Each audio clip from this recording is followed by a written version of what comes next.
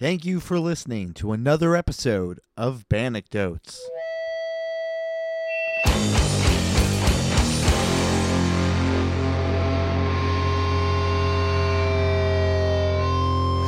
And I'm your host, Phil Paxton, and you're listening to Banecdotes, the podcast that showcases Ontario heavy music such as screamo, punk, hardcore, or metal.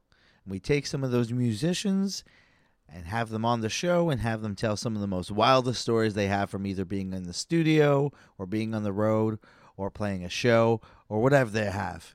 Now, part of the reason I started this podcast was because I found so much heavy music coming out of this province after making a playlist on Spotify. And I realized that I hadn't heard of most of these bands, and they probably don't get an opportunity to really show their personality. I play in a band, and I'll be honest, I've only ever been interviewed like 5 or 6 times, and it's a really cool thing to happen. So I think it's my due diligence to, pay back to the community and, interview some of these bands that definitely deserve some of the spotlight. That's why I'm doing this show. It's to showcase all these really cool unsigned bands. And today my guest is one of the most hardworking musicians in the game right now that's unsigned. This is Tommy Wood. He plays in Rust. He plays in Reality Denied. He is the one-man band behind World's Grasp. He does vocals. He plays guitar. He plays drums, and he does it all really well. And he also tracks and produces on the side. So I was really excited to get the opportunity to catch up with him. My internet at the time was a little spotty. There are moments in our conversation where Tommy sounds like he is underwater or he'll talk over me a little. It's only for a few moments. I promise to be mindful of it for future upcoming episodes. But this is a bit of a learning curve. There's going to be a couple hiccups, but I'll try and be mindful and I'll try and smooth it out as much as possible. Anyways, this is my conversation with Tommy Wood of Rust, World's Grasp, and Reality Denied. Thank you for tuning in to Banecdotes. Awesome. Thank you for joining me, Tommy. How are you doing today? Thanks for having me, dude. I'm doing great. Awesome. So I've let the listeners know what you do, but tell us in your words, your role in the Ontario heavy community. I guess in layman's terms, I've just been playing multiple instruments in heavy bands for the past 9 years or so. But at the moment, I'm doing vocals for Rust, playing guitar and doing vocals in World's Grasp, and I'm playing guitar in Reality Denied. That's awesome. That's great. So despite the pandemic, you've still been quite busy. Yeah. I've been trying. Yeah. I mean, World's Grasp released a tune last year, and Rust was fairly active all last year. You guys released Time's Up, a Madball cover, and you guys did a 4-way split with Plead, Gall, and Depleted. How did that 4-way split come about? Because you rarely hear bands doing that. The 4-way split was mostly put together between Rob, our bass player, and Gall and Plead. Well, we were in talks about doing like us flying out west to do like a little tour with those bands. And we were like, hey, why don't we put a split together? And then we had the idea to have like a West Coast versus East Coast kind of thing, or like not coast, but West versus East. And we had our buddies in Depleted hop on the split as well. That's kind of how that came together. At the moment, or at the time when we were doing the split, it was kind of a weird time for Rust. We didn't have a drummer at the time, and we haven't been able to practice those 2 songs as a band at all because we didn't have a drummer. So those songs like completely we wrote at home, sending demos back and forth. And then like the first time we like really like played the songs out was in the studio and we were tracking them. So it was definitely, it took us some time to like adapt to that kind of situation, and just make everything kind of work out in that respect. But all in all, it was a lot of planning between multiple camps, a lot of like hurdles to overcome, but it came together pretty awesome. We're really happy with it. And those folks they're Canadian? Gall's from British Columbia. Plead is from Alberta. And Depleted is from New York. Yeah, right on. So just from everywhere. That's awesome. Yeah. Cool. Yeah, exactly. So how long have you been playing in bands? I know your old band, Soulsucker, had a release as early as 2015. Did you play any bands before that? What got you started playing music? Yeah, I started playing in bands in 2012, I think. Yeah. I played drums in like the high school intermediate band at the high school I was at the time. And I guess like one of the older students that was involved in music there, who listened to heavy music and was forming a band, saw me playing drums. And I made YouTube videos at the time, just like making drum covers. So like they found those, and then just randomly out of the blue, I got asked to join a metal band. I was like, oh, okay, yeah, like I'm down. So they just, guitar players came over to my house. I was like 14, I think, and they were, yeah, I would have been in grade 9 and they were all in grade 12.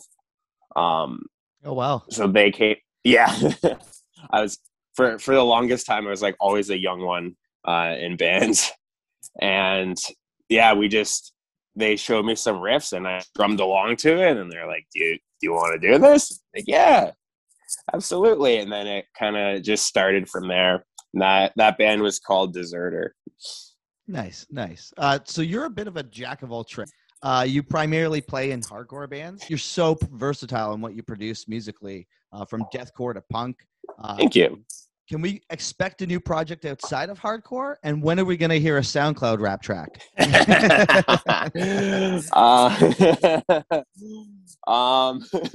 Funny you say that. I did do a SoundCloud rap track, like think in 2017. So like 4 years ago. A complete joke, but I almost want to take a more serious take at that kind of stuff, because sure, primarily doing heavy things. But I do have a new project in the works that's very heavy, like just very, very ignorant, to say the least. With a good friend of mine that I've known for quite a while, like 7 to 8 years.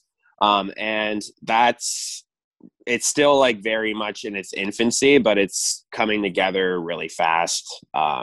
We have almost 2 songs finished already, and we started on it like a week and a half ago. Oh, wow. That's great. Yeah. That dynamic sounds a lot like my best friend Corey and I. That's how we pretty much started Druid. Like Corey and I were playing in bands years ago, and it had been a long time since he had been playing in bands. And like I said, I've known Corey for like since high school, and like we just were like, let's kind of do this thing. So it's so awesome when you get to work with some friends, and like you said, you started the project a week ago, and you're already so many songs deep. Yeah, man, and that's the main thing too. Like my focus, my priority with playing music is always like having fun and doing it with good people. Doing projects like this is really just rewarding and fun to do. Always a good time. So what have been some of your favorite Ontario releases within the last year? What's got your attention? Let me see. Jeez, it seems like the past year and a bit has just been a complete blur. Yeah, totally. I feel that. Yeah, man. Well, Jock just released a new song that's pretty sweet. I believe it came out today. Oh, what? Really? I did not check that out yet. Yeah, man. They did a compilation I believe it was for support for Indigenous communities. Oh, great. Uh, don't like I could be wrong, but I'm pretty sure at a glance when I woke up this morning and just like checked out the track, that's what it seems like that is all about, which is super awesome. Who else released music this year in Ontario? I'm blanking hard. Brand of Sacrifice released full length yesterday, I'm pretty sure. And that's some of the best deathcore I've heard come out of like Canada in general in the past God knows how long. So that band kind of just like came out of nowhere and is just absolutely crushing it. Yeah, they're a Toronto-based band, right? Yep. Yeah, it's Kyle from if you remember the After Image. Oh yeah. Same vocalist. Yeah, Lifeblood, right? That's the record that they just put out. Yep. That's awesome. Yep. If you were to create a festival made up of only active Ontario bands, we'll say our bands are already playing, so World's Grasp, Rust, Sinner, Hellbent, Druid, whatever. What other 5 bands would you have on the bill? 5 Ontario bands? Yep. Okay, let's see. Reliever, Tourist, Jock. Trying to think of like bands that would round out like a bit of diversity within heavy music. Underlier, get some heavy shit in there. And Single Wound for all the feels. Nice. That's a good lineup. That's a good lineup. I'll be honest with you. I've never heard of that band, Tourist. Where are they from? They're from Windsor, and they're a newer band. It's a bunch of like Windsor OGs that just like put a band together, and they released some killer tunes last year. Awesome. Lastly, before we get into some anecdotes with each other, my friend Tommy Wood is a big fan of Pokemon. I don't think that's much of a secret. You in fact, you have a separate YouTube channel to opening up and revealing Pokemon cards, which is super cool because I love that Pokemon cards are back. What's the rarest and most expensive card dude. you pulled? That I pulled, it was, maybe like a week and a half ago. Katie and I were hanging out with our buddy Trey, who has a Pokemon YouTube channel. Cool. And he bought a bunch of Shining Fates, which is like the new like big set. And we were just like opening cards together, and like we got sushi, kind of deal, one of those kind of hangouts. And he opened up a tin and passed a pack to me, passed a pack to Katie, and we all opened them at the same time. And in the pack that I opened, I pulled a shiny G-Max Charizard, which is like a $750 card right now. Wow. Just ridiculous. Yeah. That's cool.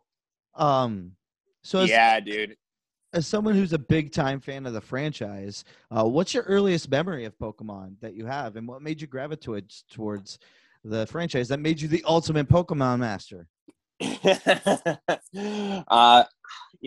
I woke up and I was like, I just want to be the very best, like no one ever was.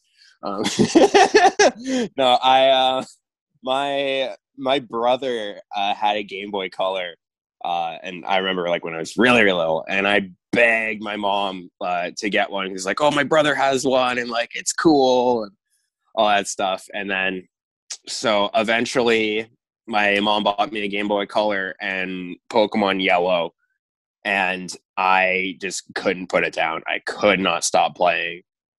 And my family went camping like a lot during our like summer vacation off of school. So like it was like 2 months that we would get off. We'd be camping for probably about a month and a half of it. So there's like a lot of driving. So that was one thing that like always kept me busy when we were on those long drives since I can remember. So I was just always just crushing Pokemon. And then, the cards were a thing, and it just kind of snowballed from there. Sounds like you were tour ready from birth. Yeah. Yeah, man.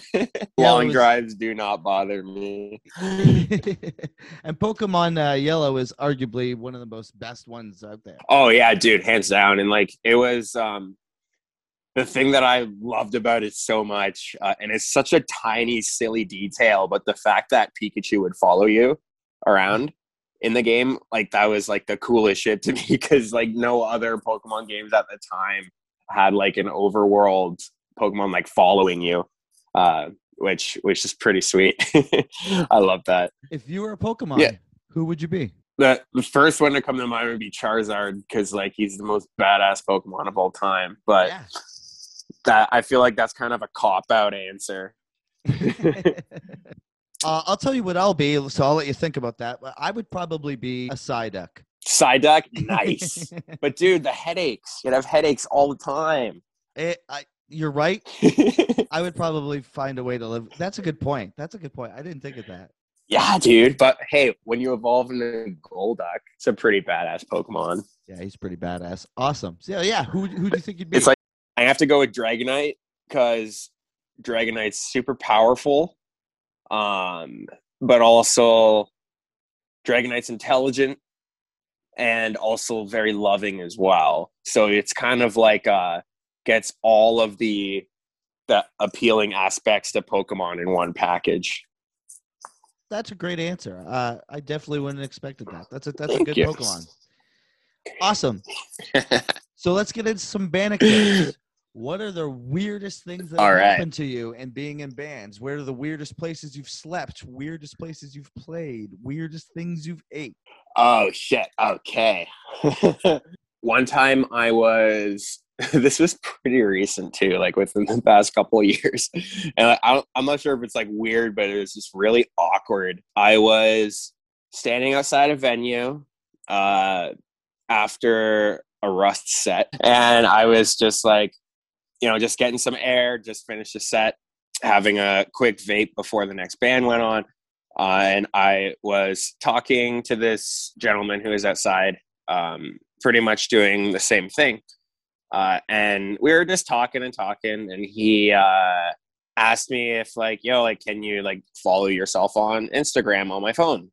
I'm like, yeah, for sure. So dude hands me his phone. And right when he hands it to me, a text came in from what I assumed to be his girlfriend. We can't do this anymore. I'm done. Like no. And and I was just like, what the fuck? Like I just pretended like I didn't see that. And like Buddy was like watching his phone at the same time as well. And it was just so painfully awkward. It's like, oh, dude, God fucking damn it. Yeah, that was so like I don't know if that classifies as weird, but it was just like super fucking awkward. That's a great anecdote. Yeah. So that was definitely a weird thing that happened. Weirdest venue? There's been a few. And the thing with weird venues I've found for the most part is like if it's like in the name of it, the venue isn't as weird as you'd think. Like for example, when I was out with Turncoat, we played a laser tag place in Mississippi, but it was just like, and so I was thinking like, oh my God, like, are there going to be people playing laser tag while we're playing our set? But no, it was just like this like party room that was in like the same building as a laser tag place. So I find like with the weirdest venues, there's always kind of an unexpected thing. Right.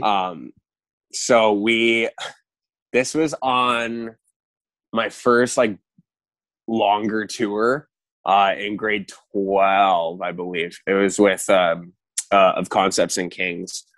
And we were playing in Sudbury at this like community center kind of thing. And we're loading in and we see this like big ass stage with Shrek the Musical props all over it, which is absolutely hilarious. It's like, oh my God, like not only like Shrek the Musical, that's such a funny concept. But now we get to play on a stage with all this like Shrek the Musical stuff on it. It was hilarious. It's like that was probably like the weirdest venue. Other than that, like I played in South Carolina. I played in a grilled cheese shop before. That was fun. Yeah, it was called Corey's Grilled Cheese. It was dope. It was tiny. The scene was super, super supportive there. Yeah, that was a great time. Did they make a good grilled cheese? They did. That's the best part. When you play like a weird restaurant and you're like, it's already kind of a weird vibe, but you go in and someone's making a good food and you're like, honestly, yeah, I could have just came here and ate. Doesn't even matter that if I played or not. Like, I'm satisfied. Yeah. Okay, so weirdest place I slept. Every tour that Soul Sucker did, we did it in a minivan because that's all we had available to us at the time. And we were out with Turncoat, and I think this was somewhere in the south. It would have been Georgia. And we went to a Walmart to spend the night, as most bands do in the States. Since like we didn't have a legit van to sleep in, we mainly relied on crashing at people's places. We parked Turncoat's van beside ours, and we put a tarp over top of both of the vans. So then there was like this like tarp covered space in between, and then we put yoga mats on top of the pavement, and then Jameson, Cole, and myself slept on the yoga mats on top of the pavement through the night, which is ridiculous, but you got to do what you got to do. And then in the morning we wake up and I saw like these like work boots at eye level. I was thinking like, oh shit, like we're fucked, we're getting kicked out. And this dude just says in like a really nice Southern accent, like, "Hey, got your breakfast, boys." Oh, like, what amazing. the fuck? Yeah, and he just like dropped off a couple like baker's dozens of donuts and like a gallon of orange juice and like some fruit and stuff. It was like, damn, Southern hospitality is real. That's amazing. That's great to hear. Yeah, dude. Yeah, that was that's definitely a memory that's gonna stick with me for a long time. For sure. Well, I think that's it for anecdotes. I'm glad we got to catch up. It's been so good to see you. It's been a while since we've seen each other in person. Yeah, man. Friggin' COVID. Tell the listeners where they can find all your socials. Okay, you can be on Instagram at InTommyRust, on YouTube under my name, Tommy Wood, and at Phantom Force Pokemon. Stay safe, stay healthy, and take care of each other. Awesome. It's been a pleasure. Tommy, we're going to end with the song Nihilist by Rust. Take it easy, buddy. Woo! Good talking to you, man.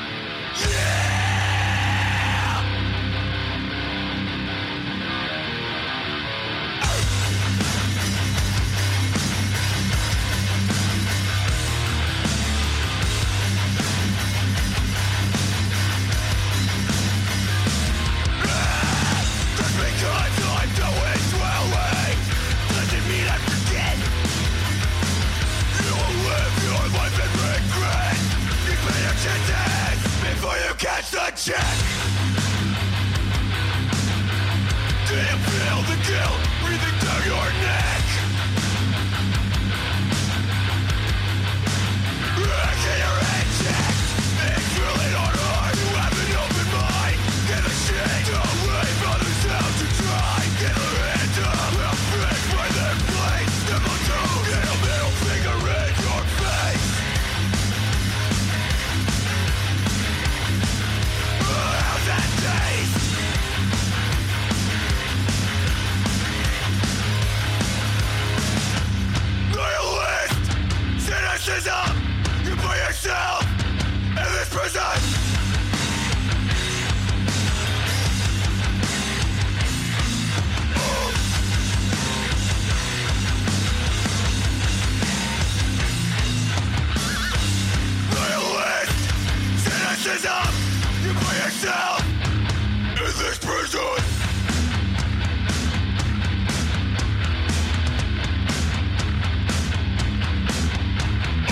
Thank you for listening to another episode of Bannocknotes. I'm your host, Phil Paxton. Don't forget to like and subscribe, give us a high rating, follow us on Instagram at Bannocknotes. That's BANDECDOTES.